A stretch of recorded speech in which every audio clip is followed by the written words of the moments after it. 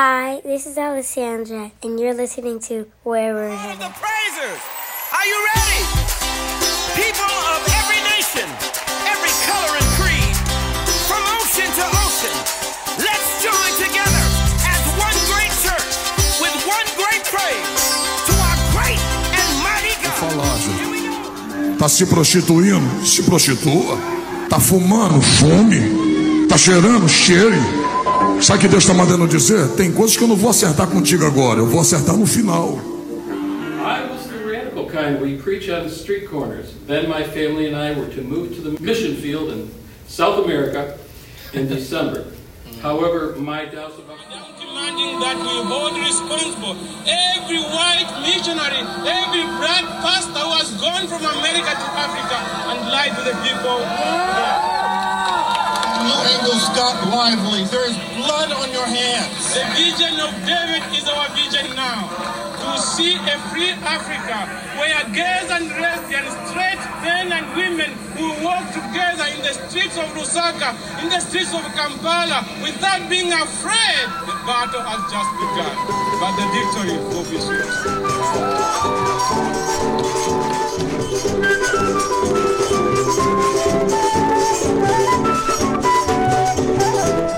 Ou vai se acertar comigo no final?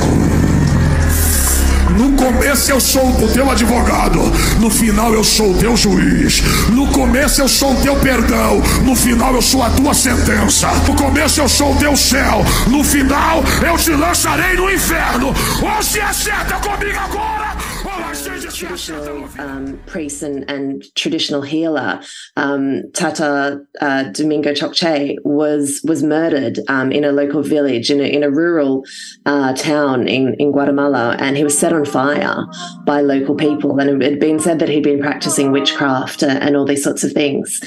And this is unfortunately something of a common occurrence in Guatemala today. Guatemala might be, by percentage-wise, the most Pentecostal nation on earth. The Pentecostalism came to the country en masse after the earthquake in 1976 that left about a quarter of the population homeless. And then, really swept through with the Civil War. And Efren Rios Montt, who was a Pentecostal convert himself, used to give Sunday sermons on television. And there was a point in the Civil War where, villages were being exterminated. There are villages which are no longer on the map anymore. And where people were being told, coming door to door, Catholics get killed, evangelicals don't. So a lot of people did convert, but a lot of people have also taken on this faith, very seriously now. And there is a real... there is sort of a continuation, a long tail of that civil war going on now against people who are continuing to practice their traditional Mayan beliefs. And, as much as sometimes I think, it might be comfortable to think that, this is sort of, white people in the city waging war against Indigenous people. It often is Indigenous people waging war on their own, people who haven't converted. And that was certainly the case in this town. But people are coming in with very hate-filled preaching, saying that people who are still practicing their traditional faith are witches, and they're really promoting a great deal of violence against them. As far as I'm concerned, since we met you people 500 years ago, look at us. We've given everything. You are still taking. It's true. Where would the whole Western world be without Africa? Our cocoa, our timber, our gold, our diamonds, our platinum, our whatever, everything you are is us. It's us.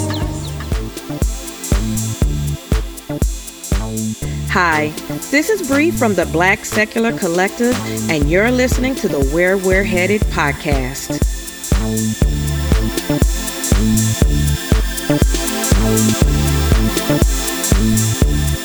Hey there.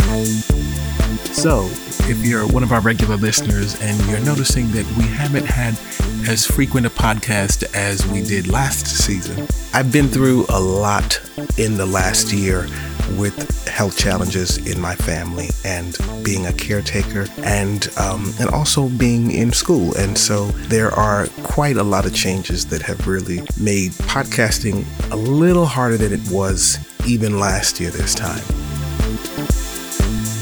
And I'm telling you this because it's kind of relevant to where we're going to start off in today's show. I've spent months in hospitals dealing with doctors, specialists, and all kinds of people advocating for the closest of loved ones. And with that, I've had a lot of conversations with healthcare professionals that border on offensive religious speech. The casual and typical reflex of praising God and presuming people to be Christian and preaching to people over the bedside and telling people to be thankful for awfully difficult health conditions and challenges has just been in overdrive. And it's weird because it really forced me to make some choices about how I advocate for my loved ones and how best to do that when those people are the ones caring for them. Let me tell you, if I didn't already know, that kind of presumption is incredibly offensive and coercive and just outright unfair to level at people in the healthcare system when they're at their most vulnerable and when they are depending on you, the healthcare person, to look after the family's loved ones when the family can't be in the room. And that, my friends, is religious privilege. So for part one today on Where We're Headed, here's a short story.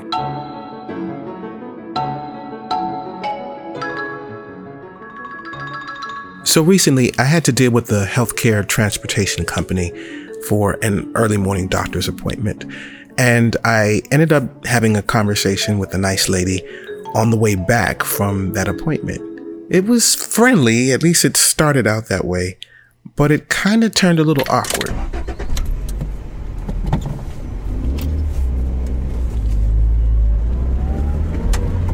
Are you a Hebrew Israelite?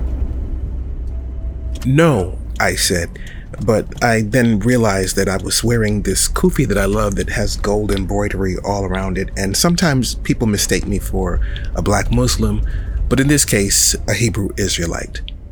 Why do you ask? I admittedly played coy and wanted to signal that it was okay to ask me more. Nah, I just thought you might be. Do you know anything about the Hebrew Israelites? I asked a young black woman of no more than 25 or 26 years old. Not really. Do you want me to tell you? I asked politely, but also for permission because I wanted to know how much I might potentially offend her. Sure. Here goes, I thought to myself. So I opened with what I thought would be kind of a lukewarm general comment on them, the Hebrew Israelites, as I've seen it, but also to try and give some clues as to other attributes of the sect. They have a lot of passion and are quite outspoken, I said equivocally, but they actually conflate a lot of issues. She looked curious, but a bit confused, so I went on. It's my experience that they tend to know just enough about an issue or topic to either confuse themselves or whoever's listening. They mix and match a lot of topics and conclusions in a way that is appealing but often historically confused or just wrong. And they're highly patriarchal.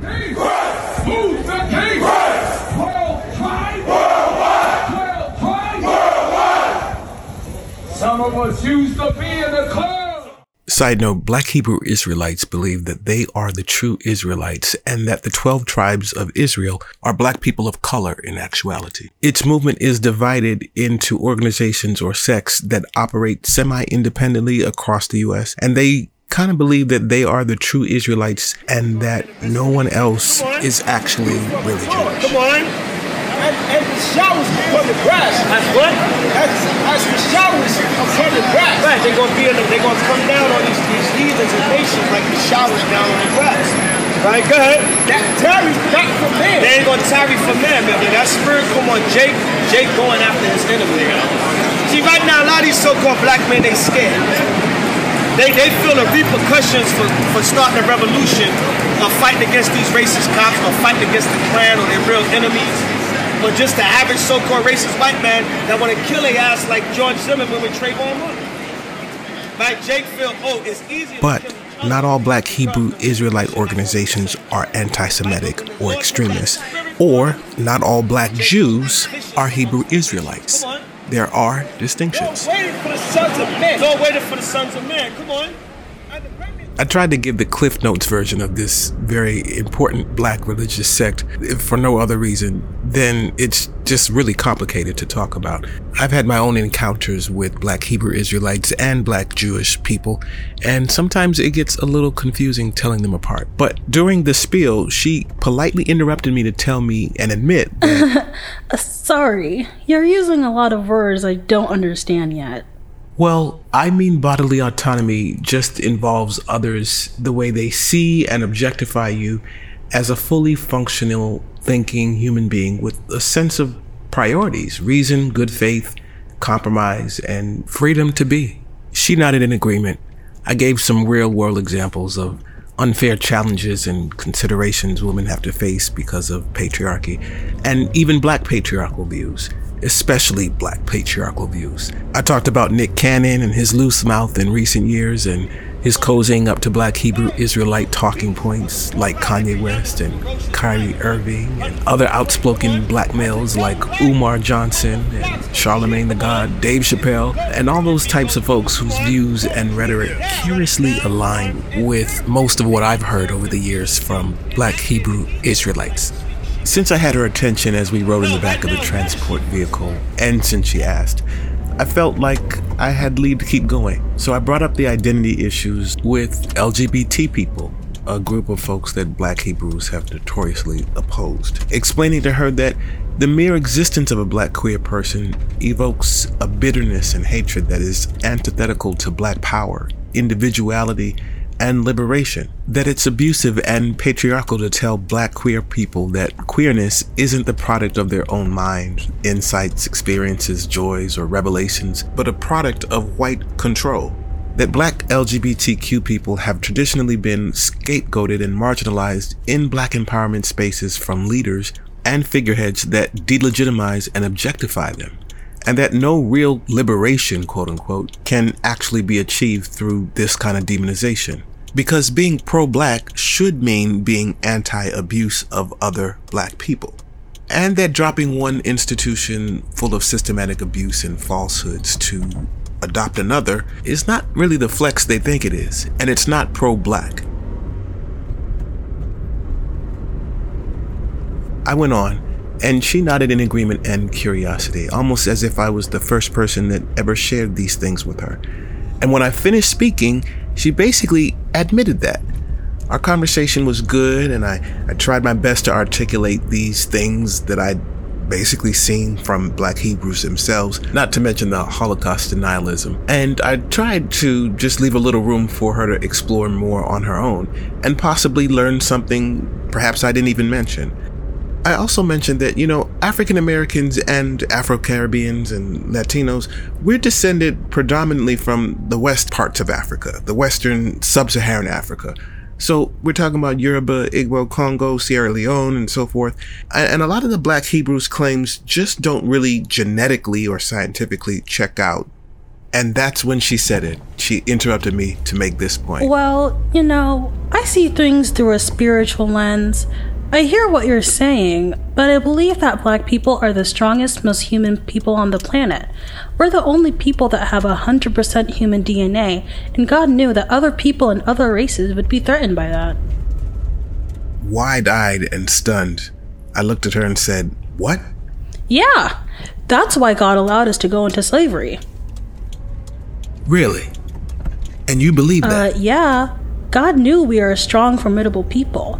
That's why he allowed us to go through the Middle Passage from Africa. That's why we survived. And with that statement, as we rode home from the doctor's office in the ambulatory transport, I let her close the conversation. Because at that point, I knew that I wouldn't have anything to add. I changed the subject so we could talk about food and some of the other things that I do like about the culture, I guess. But this is a sentiment that I've definitely heard before throughout my lifetime in different iterations. The idea that God knew that the slaves would go through slavery in the Middle Passage, and that's why he did it. This is a theme that's been really popular among a lot of black people, and not just Christians, still to this day, if you get them talking long enough. I guess I was just surprised at how young she was. So with her God is so good that he caused the slave trade comment, I was looking out the window and waiting for us to pull up in front of the house. But for the meantime, we talked about some food, and that was a cool segue. Surely my appeal wasn't going to change any minds that day, but it does highlight something that's important in this study of religious beliefs and politics and culture, which is what's going on out there. What do people really believe, and what are they being taught out there in the world? So today we're going out into the world to listen, to learn, and to talk with even one of our own members of the BSCDC group, Dr. Adria, to talk about the challenges of liberation and resistance with religion on the global scale. On today's show of our Abroad series, The Mission Field.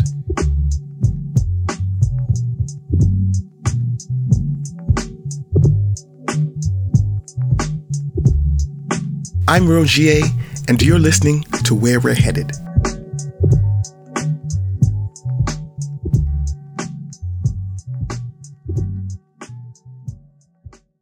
I grew up with a Crucian father who was many things, but who was definitely smart and also very confrontational when he wanted to be, in an intellectual way. He was, for his time, very worldly and enterprising. He was a black man of his day, a Renaissance man. And he left a small Caribbean island in the 60s for school in Puerto Rico and studying philosophy and religion first. Spent some time as a local musician, playing kelbe and jazz music, and serving in Vietnam, getting shot. He was a captain, went back to school and got his PhD, just did a lot of different things. But he was also, in many ways, just a regular West Indian man, and he could easily get vexed, especially on a Saturday morning when an unexpected, let's say, uninvited knock on the door turned out to be not just a friend or a neighbor or a bill collector, but a Jehovah's Witness. As a kid, I always had a sense for when the energy in the house was off. Even if I was just by myself in my room doing nothing or playing, the murmuring of conversation at the door, sometimes rising in pitch and tone, escalating to what might have even been a confrontation that moved me or my sister to peek out from the stairs, would change the mood of an otherwise fun Saturday morning where we were just watching cartoons and laying around. And so in our house, whenever we had that kind of interruption from a Jehovah's Witness, it seemed to definitely create a little bit of a hostile environment, shall we say. You see, my father had questions, lots of them. And Jehovah's Witnesses, it seemed, were not expecting an actual dialogue or scrutiny to the beliefs or claims that they were bringing to the front door, the prophecies, the healings, the answers to every question of life and all that. When it came to religion, my father didn't come for play. He'd studied and almost gone to seminary himself. He loved philosophy and he'd studied religion. And he had a sense of who was hiding the ball. What's to make of the predictions in 1914? Why was that date announcing Abraham and Isaac's and Jacob's return recalibrated to 1925? What happened to the original prophecies of the group from the Jehovah's Witnesses that predated them, the Millerites? And how could you be so certain that this new date is right, given that the previous predictions failed? How do you even know any of this? What gives you the right to approach people and families unsolicited, to tell them the good news if you, the foot soldiers, can't even or don't know the answer or the history to the questions that you're trying to answer? Oh, so you just based your entire evangelical mission on the hope that I wouldn't know these things or be too dumb or scared to ask you follow-up questions? Nah, this ain't what you want. Your being on my doorstep isn't the flex you think it is, what my father would probably say, or maybe in his accent, look, for you to come to my house with all my children talking about Jesus and Jehovah, this is not the flex you think it is. The way our culture is set up, dissent and scrutiny is just not written into the playbook of moments like this. And you almost feel sorry for the dutiful, faithful servants who go out into the field and who've been sent on the highways and byways to tell people and propagate the faith that they don't necessarily understand themselves because the elders don't tell them necessarily. You see, what I see and what my father saw at that time was that there's an arrogance that can only come with the soft-spoken voice and ingratiating tone of religious certitude. An arrogance and incuriosity that teaches people to adopt Jesus-y language and talk about heaven and presume fantastic realities based on the most flimsiest of evidence and fraudulent of claims. And too often that makes the act of questioning synonymous with evil, or you got atheism.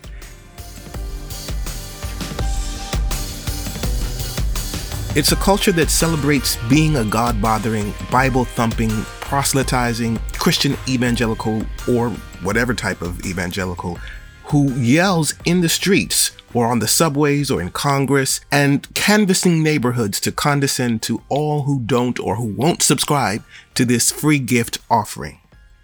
I saw a meme not long ago, probably written by somebody religious, that said, "Want to know how to find an atheist? They'll tell you." And that was supposed to be the joke. As if.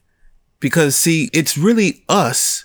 We tell you, right? It's us atheists who wear our necklaces and our atheist earrings and build gigantic atheist monuments and congregate and yell and tell people outside in the public how much we love atheism, and going to different countries to tell people that they should also be atheists too. It's us, the atheists, routinely waking up on Saturday mornings to post up on street corners in front of hospitals and train stations, or venture into neighborhoods and tell people and their families of the perils of hell and not being in the number, or hijacking an entire political movement to install fascist, bigoted autocrats, to inculcate an entire electorate with a 250-year-old wet dream of racial subjugation, conversion, and ethnic cleansing, while robbing the poor and less well-off to do it. Yeah, it's us atheists who do that. So it was moments like this with my father and the JWs, and memes like that one about us atheists, that came to mind a few years ago as I read about John Allen Chau one late November weekend in 2018.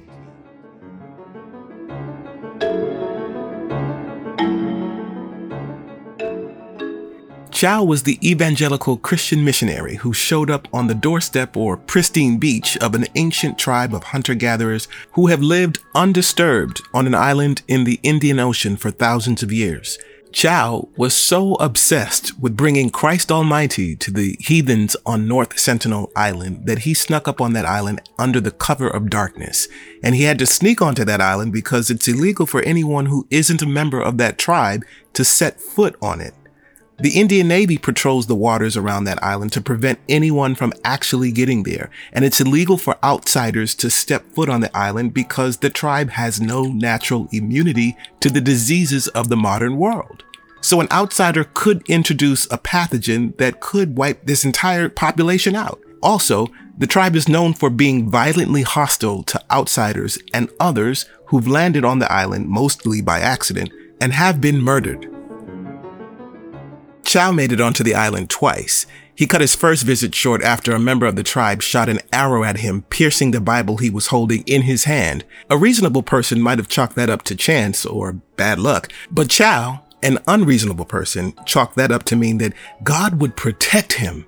You know, the same way that those Bibles and hymnals sitting in pews are still there after the tornado completely decimates the church somewhere in Kansas or Arkansas. And the people come out and say, you know, God protected our church, and we can tell because we still have Bibles. Never mind the fact that everybody in the town has been killed, and maybe even the pastor or someone of the church is dead or sitting up in ICU somewhere. But I digress. So Chau thought that God would protect him, and that's why the arrow missed his heart and just pierced the Bible. This is clearly an unlikely and untrue reading, but if you're the kind of person that needs to see God's hand in everything, perhaps that arrow through the Bible was God giving Chau one last chance to get his unwelcome ass off that island. Quickly. But Chau went back. And on his second visit, the islanders did exactly what everyone warned him that they would do. They killed him. And quickly, American evangelical groups started calling on Indian authorities and going to the press, saying that they should retrieve Chow's body and bring his murderers to justice. Yeah, no. Chow's presence on that island itself was attempted murder, not just of the culture, but a threat to the lives of every member of that tribe. So his murder was arguably an act of self-defense. The tribe, what's the phrase again? The one beloved by right-wing religious nuts everywhere and the black people who love them? The tribe stood its ground.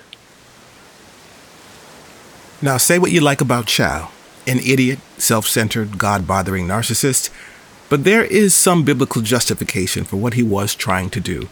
Mark chapter 16, verse 15, "Go ye into the world and preach the gospel to every creature." But there's no biblical justification, however, for our government secretly separating and shipping asylum-seeking migrants and children around the country without any tracking, no matter what Jeff Sessions says, or tear-gassing peaceful protesters in the street with an upside-down Bible, or demanding that 13-year-olds have the children of their rapists and submit menstruation cycles to authorities. Hats off to the eternally childlike, beer-drinking, rapey himself, Judge Kavanaugh, one of Bethesda's finest. You see, the same evangelical groups that are basically demanding justice for Chow for essentially recruiting, something that they're constantly accusing the gays of doing, are noticeably silent on the abuse of refugees and separation of children and immigrants at the southern border among any number of other marginalized groups. You know, the least of them, forget what Matthew 25 verse 42 said, "For I was a foreigner and you took me in." By the way, the punishment for not taking that foreigner in from Jesus' mouth itself, let me look at my notes in the Bible real quick. It is, there we go. Eternal punishment and hellfire. Now, I'm not the first person to point out that an evangelical somewhere somehow has said something gratuitously hypocritical. And well, don't we all know that it's common at this point? Remember that thing they used to say about every child deserves a mother and a father? So atheism aside, if they can't be bothered to at least pretend to believe that the things that their so-called savior said are binding, if they refuse to do what Jesus told them to do, why do we have to pretend to believe in their, quote, sincerely held beliefs? I'm not really sure if they ever recovered John Allen Chow's body from North Sentinel Island in the Indian Ocean, but any evangelical, missionary, or proselytizing religious person, I think, would be well advised to follow some very good, simple advice. Don't tell us what you believe, show us what you believe. Or better yet, just keep it to yourself. Coming up on part 3, we're going to interview Adria Armbruster. We'll talk about her work in this field specifically, personally, professionally, and historically speaking.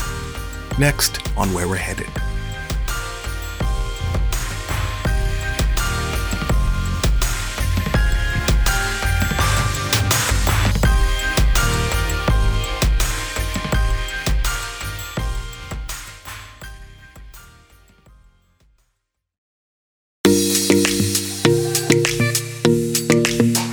Guess what? We've got mail. Or should I say, Where We're Headed has got mail. In addition to the show website, which is at wwh.podbean.com, where you can find all relevant information from past episodes, links, resources, and so much more. We've got a new email address where you can reach out and you can send comments, you can send suggestions, and you can also send voice notes with your own personal touch. Send us your feedback, give us a compliment, or give us a suggestion. You can reach us at bndcpodcast@gmail.com or on Twitter at WWHpodcasting. That's bndcpodcast@gmail.com or twitter.com WWHpodcasting. Hey, this is Monica Burns, Director of Black Atheists and Agnostics of Louisville and co-host of Blasphemy in the Bluegrass, and you're listening to the Where We're Headed podcast.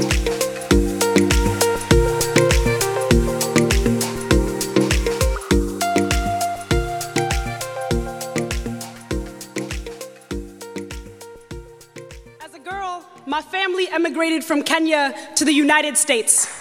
new country, new people, new language. But the one thing that remained was the presence of my Savior, Jesus Christ.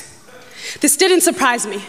I grew up knowing my God was everywhere, that he saw everything. I believed him to be a benevolent being whose image I was created in, even as I looked up at his portrait that was hanging in my grandmother's home, a frame full of blonde hair, pink and pale skin, eyes, a light blue piercing enough to draw blood, an image so holy, but one that did not allow me to see myself in my creator.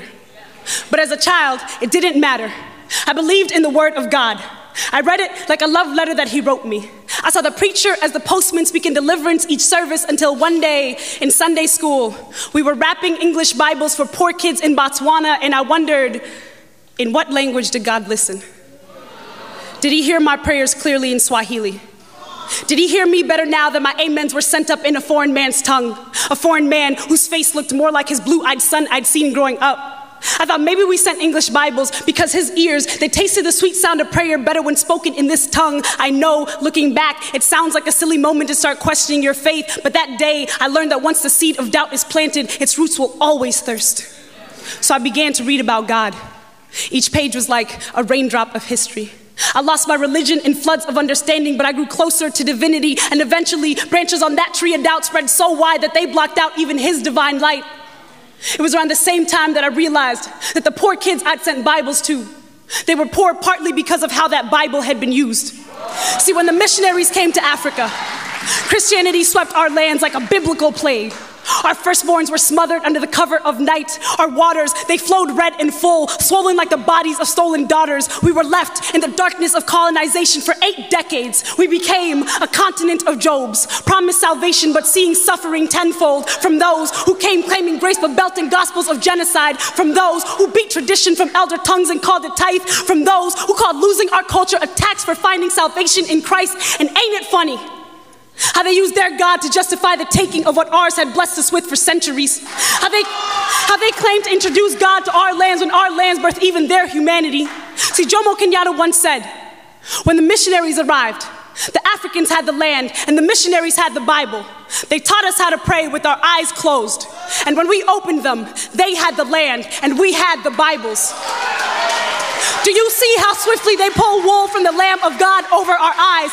The greatest lie colonialism ever told was that it brought God to Africa. Yes, they brought their Bibles, but they did not bring God to our lands. Yes, they brought their churches, but they did not bring God to our lands. Yes, they brought their guns, but they did not bring God to our lands. What they brought was an image made to justify the breaking of our bodies like communion bread, a false idol that to this day I still see hanging in so many Kenyan homes, a frame full of blonde hair, pink and pale skin, eyes, a light blue piercing enough to draw blood, to have already drawn blood.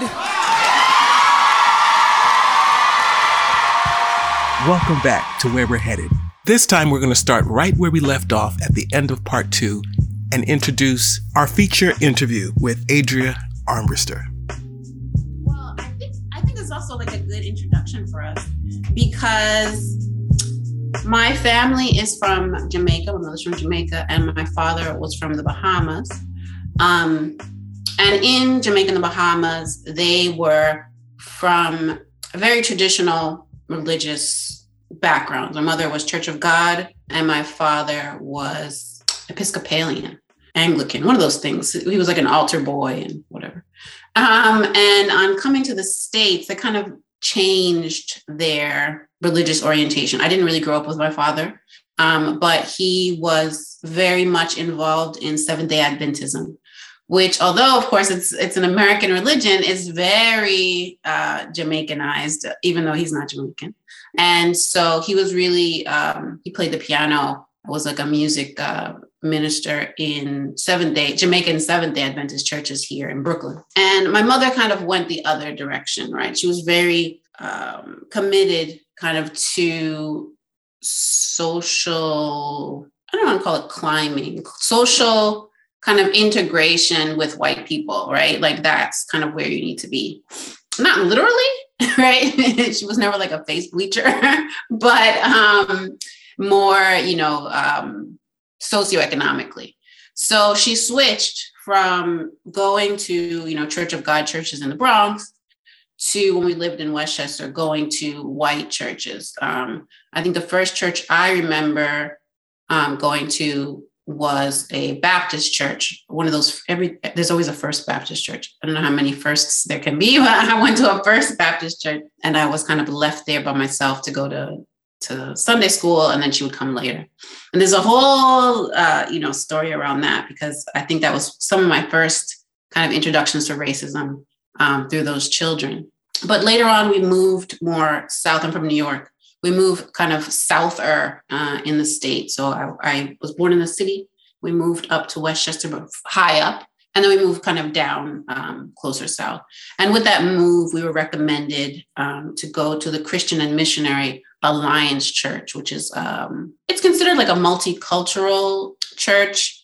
The woman who recommended it was kind of defending me from the little racist kids in Sunday school. And so I think that's why she recommended this church. And we started going to this Christian and Missionary Alliance Church. And their focus really is on, missions. They have kind of this, I don't know if I can remember all of the elements, but they have kind of like this saying about, going out and bringing people in.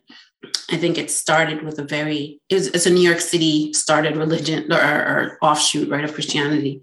And so the focus was really on immigrants in the late 18, early 1900s, and then moved to like missions in general. And so, not only did for a collection plate, we not only had building fund, we also had missions, that you collected money for. And it was very important within the church. And of course, they came to visit, right? We had specific missionaries who would come visit the church. This church, like I said, our church was multicultural. The wider church was not as multicultural. So our church was a lot of Caribbean people, both Hispanic and non-Hispanic, Black and not Black, Brazilians, older whites who were mostly like of German extraction, who just, were older and they didn't leave the church when we came in, etc. So it was always an interesting spin on things, because maybe we had a vision of what missions would be as kind of a multicultural church, but the larger church was very white.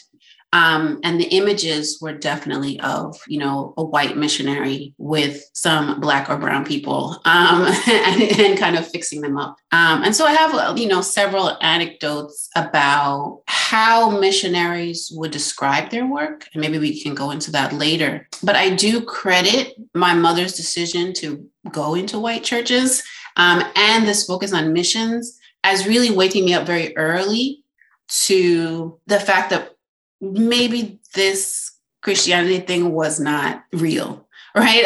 The racism was just so blatant that it made it very easy for me to start questioning pretty early on. Yeah, I just want to jump in and ask what that was for you. What was one of those things that sort of pinged as this is racist?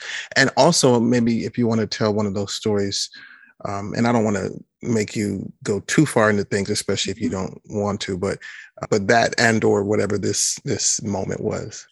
Yes, I think the first that I remember, I feel like for some of the missionaries, the Alliance prides itself on saying that 80% of their missionaries are in kind of a square of like basically sub-Saharan Africa and Southeast Asia. And so that's where we get a lot of people from. There are missionaries in other places, but that was like the majority. People were coming from Burkina Faso, or they're coming from Indonesia, or they were coming from, to talk to us about what they'd done. And I think one of the first times that I remember, it must have been maybe 10 or 11, a missionary came, I think it was from Irian Jaya, Indonesia, because they were like obsessed with Irian Jaya, Indonesia, and had slides, this is the 80s. So it was those little square, slides that you stick in and you advance through them. And I remember in my brain, and I wrote a little thing about this on LinkedIn also. But I remember looking at those slides and thinking, like on the first slide, they're chilling. They were well-fed people. They didn't have a lot of clothes on, but it's probably hot. And so, they were looking kind of good, but Supposedly this was the state that they were in. There was always a witch doctor. All the stories had a witch doctor in them. And that there was kind of always a battle between the missionary and the witch doctor, right? To show them that it was Jesus and not, sorcery that could save them or whatever. And so as it was a man, as he proceeded kind of through these slides, I was like, they look different. You know what? Why are they looking different? And he was talking about, the first person who accepted the Jesus was like a woman, an older woman. She was able to bring other people to come to the church service that they were holding, like under a tree or wherever. And this is like a 20-year, saga, right? And in the end, of course, the photo was of people wearing like fourth hand Nike t-shirts with holes in them, some broken flip-flops, those long like skirts, or like a dress, but that has like a hole, somewhere. And they look poor. But in the first picture, they did not look poor. And it just, at 11 years old, maybe I wasn't thinking about what missionaries are actually doing, right, when they're going and like making people poor. But I saw that and I thought, that's so strange. Like, why do they look like that? It's supposedly they were happy, they found Jesus and they built the church and they did all this. But that pattern happened over and over. A missionary would come and they would say, oh, we went there and the witch doctor and etc. They would look fine in the beginning. And then by the last, slide, they would look poor. And the conversation, of course, would be about poverty and how we need to be supporting and giving to them because, they don't have access to medicines or they don't have access to this or that, or they need to build a church or, later on, I'm able to understand that they were creating poverty, right? That's one of the things that they did as missionaries. But those things always used to unsettle me as a kid. Once I got to a teenager, I would walk out, of them when they got too like intense. So that was one. They would always talk about how they love the food, how they love the people. The people were so nice and welcoming. They would come dressed like in the, traditional clothing of wherever they were. I have a picture here from the Alliance website that I'll show you. That was a very common picture that you would get. Is that a white person in the left side? This is the missionary. Yeah. And it's a she, right? Yes, it's a woman. And she's teaching the brown people civility, it seems. Right. But she's using, she's wearing their clothes. So there was always like a cover or a guise of multiculturalism.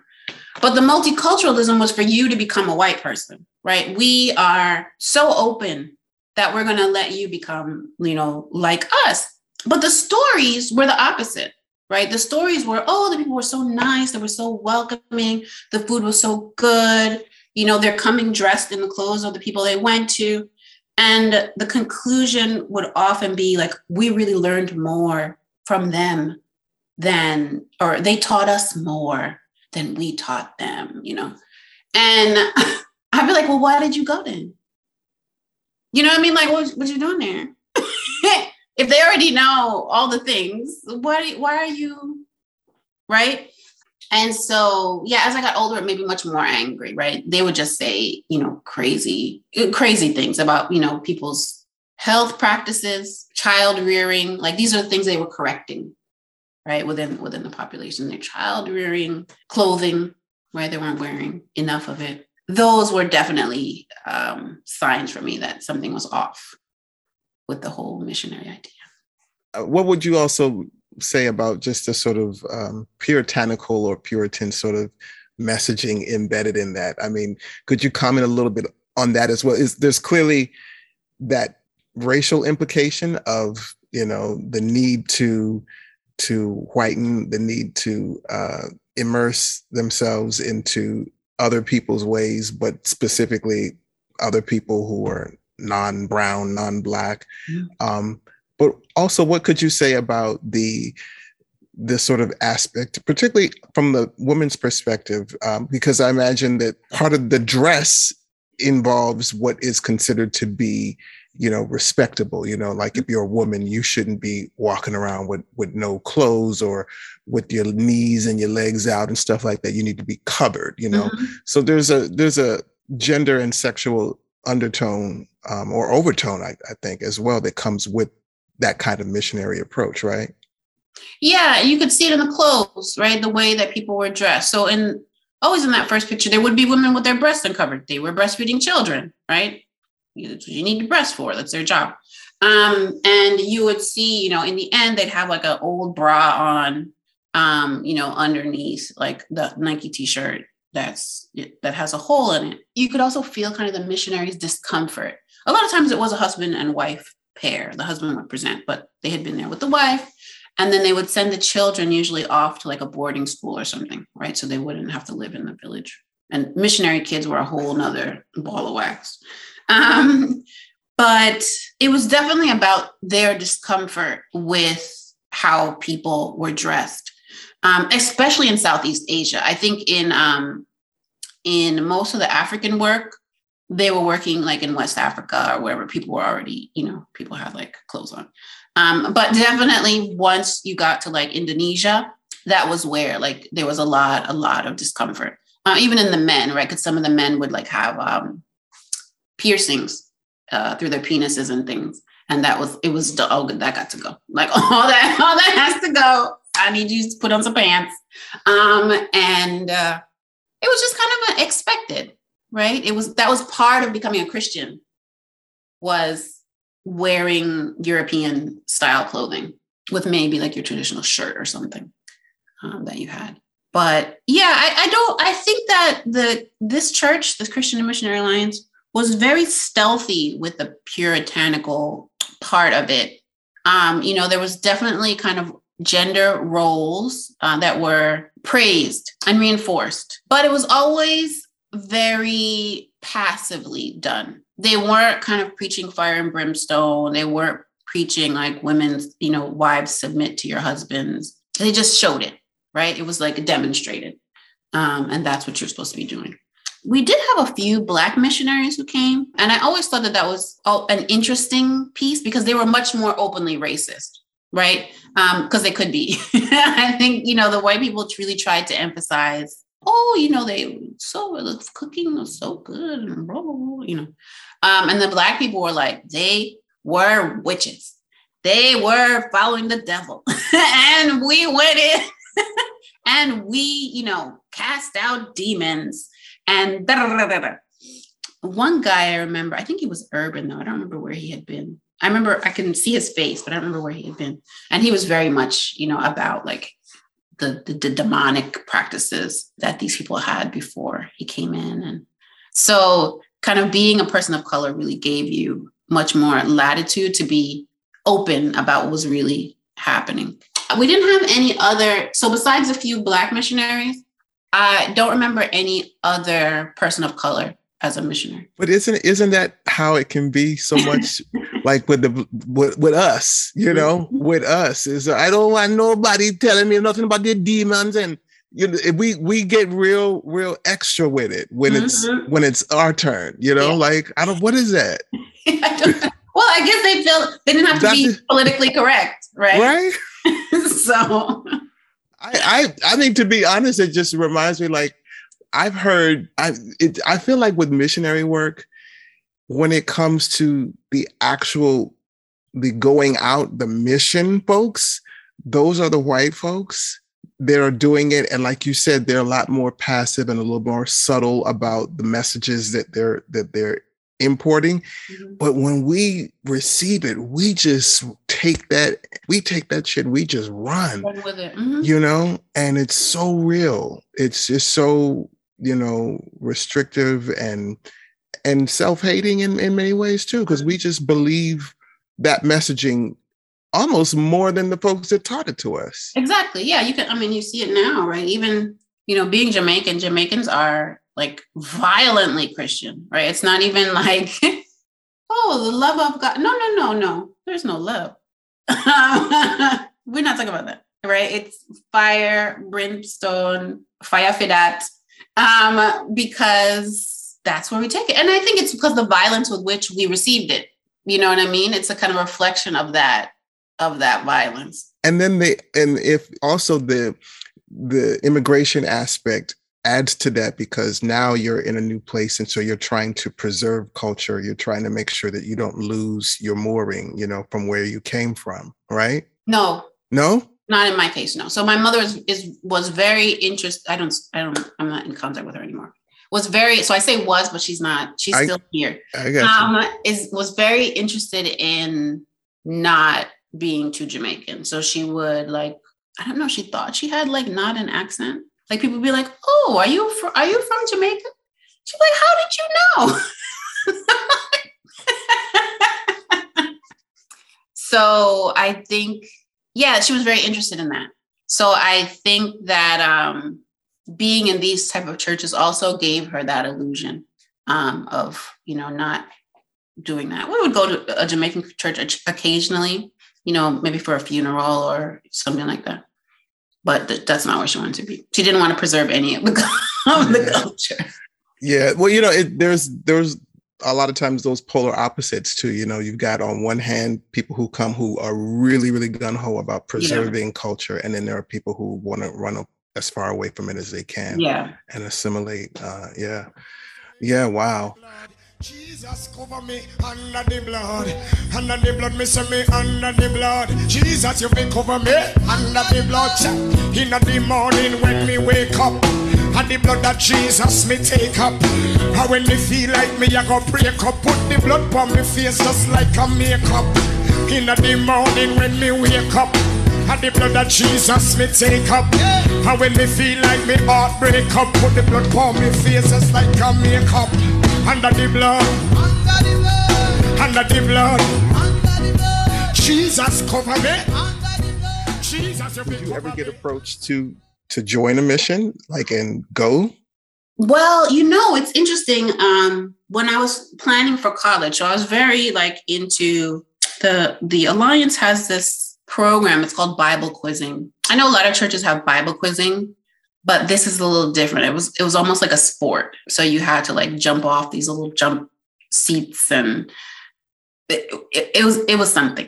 And I was involved in that for maybe till I was 15. And so during that time, I was planning to go to I think I wanted to go to Messiah College or something, either Messiah or I think that was the big one for Alliance. And so that was kind of part of the work, doing missions. I'm interested. I work in international development, and I always had that interest. So I thought, oh yes, I could be a missionary.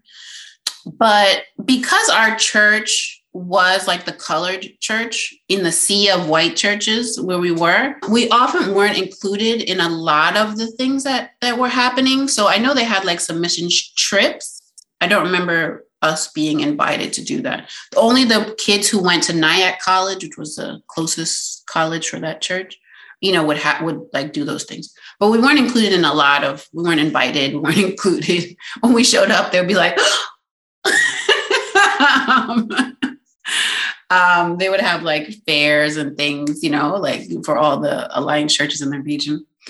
And we would come in a bunch of Black, and even if not Black, Brazilian, white, or whatever. And they would just be like, what are you doing? What's that? So we were kind of on an island by ourselves. There was a Brooklyn church, but I don't know if we did a lot with them. But that was about the only color that was available. Wow. That's amazing. So I didn't have, my church denomination is Moravian, and you probably know this. When I moving here to the States, a lot of people don't know anything about Moravian, but people in the islands know, and a lot of folks, either that or people who live in Pennsylvania know who Moravians are. But there are they did a lot of missionary work in the islands, and in the Danish West Indies where I'm from, and then Jamaica and Antigua as well. So you'll see them a lot. But I've always generally felt uncomfortable with the idea of missionary work, and I didn't always know why. But I just felt like there was something very sinister and condescending and deceptive, I guess, about the practice. And while I do think that there are good people who at least think that they're doing good things, and yeah, on some level, if you're bringing food or water, sure, that's a good thing, but it's what comes with that. Right. Yeah. Right. It's never sat well with me. Did you hear about John Allen Chau a couple of years ago? Oh, the guy who got shot by the natives. Yeah, I was like, oh, poor you. But I mean, leave people alone. They told you leave them alone. What am I to tell you? And that kind of perseverance, right, is rewarded within the church. So he was going to go like by hook or by crook to tell them about Jesus. How are you going to tell them? You don't even know what language they speak. But I think that's the other piece that really came through, right? And I should say that I really made the connection with also like what my discomfort was with missionary work, because I work in international development. And I think that the international development model, of course, is modeled on missionary work. And it's this idea that by just being there, like the old Peace Corps, right? By just being there as a white person, right? Or as a proxy for a white person, you are contributing, that the Peace Corps can send an 18-year-old with only a bachelor's degree in nothing to a community, and that is going to help the community. Well, what are you helping them do? And so that kind of idea is transmitted straight through international development. That, the tension between this white saviorism or white proxy saviorism and, what you're actually doing in someone else's country is really fraught for me. I changed, my whole trajectory in development because of that tension, right? From working in a development bank where with the central government, we were coming up with projects. The community had nothing to do with what the project was. You bring in consultants from somewhere else, from not the community to implement a project that's supposed to benefit the community, because we knew what was going to benefit the community, right? Same way that, I'm a missionary. I come in, I know that you need Jesus. You don't know, but, I'm going to let you know that I know that you don't know, that we're going to know. That was like the first piece. And I think the second piece, I was working also on issues of development with identity, it was called, for Indigenous peoples and in Latin America. And, working with ministries that were trying to protect Indigenous peoples who were either in no contact, right? Or very recent contact. They had contact, like, 4 centuries ago, and they were like, oh, hell no. And then they ran. They were like, y'all stay out here. We're going to stay in here. Leave us alone. But the biggest enemy of these ministries' work are missionaries. What is that? The International Bible Society or something that wants to go in and translate the Bible in every language. And to get these people to understand that you are going to kill these people, but it doesn't matter. Because as long as I tell them about Jesus and they accept it, if they die, they're going to heaven. So, that's good. I think those two things like really just put everything together for me in terms of kind of how my work could really be impacting in the same way as if I were a missionary.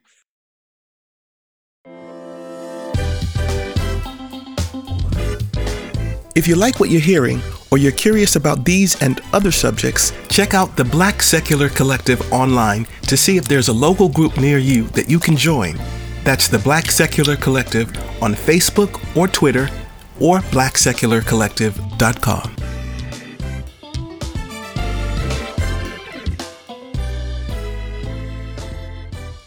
I wanted to ask you maybe just 2 more questions, and I want to just sort of switch a little gear.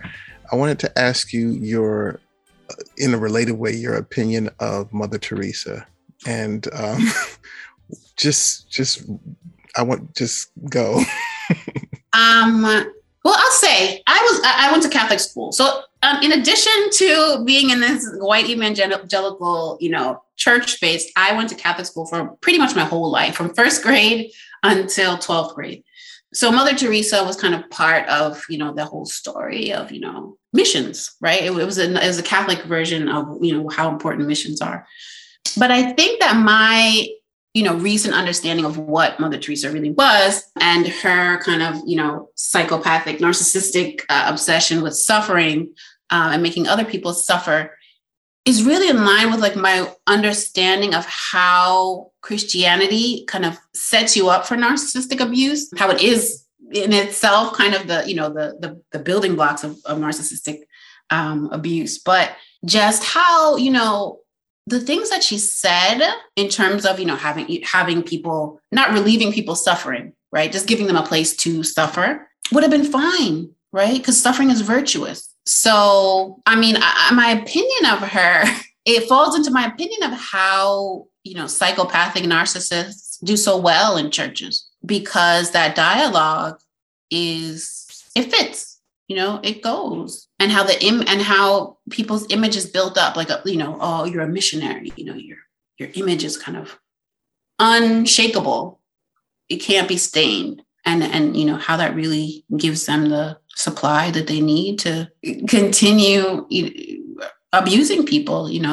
There was a podcast, I think, about the nuns themselves who worked with her and the abuse that they suffered, in addition to the actual, population that those nuns contributed to abusing. So, yeah, Mother Teresa, another narc. Yeah, but humble and the Lord's servant, right? Of course. Yeah, always projecting humility and contrition and care and empathy. Yeah. Yeah, of course. I wanted to just ask you, because I know that you are Dr. Adria, right? Mm-hmm. And just for the record, I just wanted to ask, it doesn't even have to be related, but I just wanted to make sure that we credit you properly. Hi, my name is Adria Armbruster. I am currently working as working in a government-run philanthropic organization that provides grants to community-based organizations looking to develop projects in Latin America and the Caribbean, looking to develop projects for their communities around a variety of topics, most of them income generation related. And human rights related. I have a bachelor's degree in sociology and history from Columbia University, Columbia College, Columbia University, a master's degree in international relations and economics from Johns Hopkins University, and a PhD in socio-medical sciences with a concentration in sociology from the Mailman School of Public Health at Columbia University. Yeah, my focus regionally is Latin America and the Caribbean. And I'm an atheist, and I'm here. I want to thank Dr. Adria for telling her story and for showing us a little bit more about this landscape. I don't know about you, but I've always been uncomfortable since I was a child with the idea of evangelical missionaries going to Africa and different places around the world to, quote, spread the gospel. And just to wrap it up, the imposition of all of those preachments from those different organizations and sects to people who are really underserved and resourced around the world has just always made me very skeeved out, particularly when you start to appreciate the political implications of adopting these types of tenets. In the end, it doesn't really matter if it's Black Hebrew Israelites or Mormons or Jehovah's Witnesses or Pentecostals, John Allen Chow's or Scott Lively's of the world, or the adoption agencies that work around the world kind of doing the same thing for kids who are victims of earthquakes and all kinds of maladies and so forth, or the people that come and get them, like Justice Amy Coney Barrett, that have a similar ideology about taking care of kids, Black kids specifically. It's all just very misguided and weird, to be frank.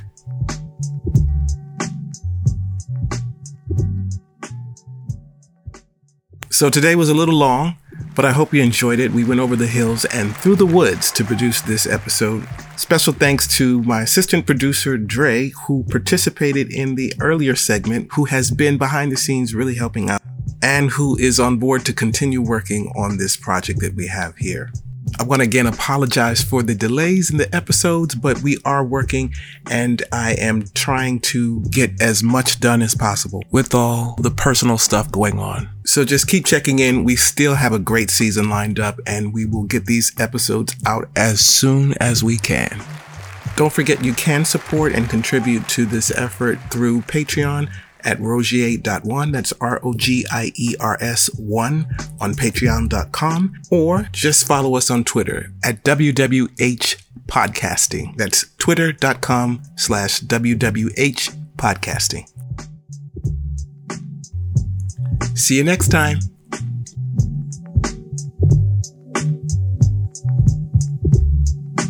Where We're Headed is produced by the Phoebe Music Group, LLC, for the Black Secular Collective, with support from the American Humanist Association and listeners like you. To contribute to this project and help keep it going, visit phoebemusic.net to donate or check the show notes for more details.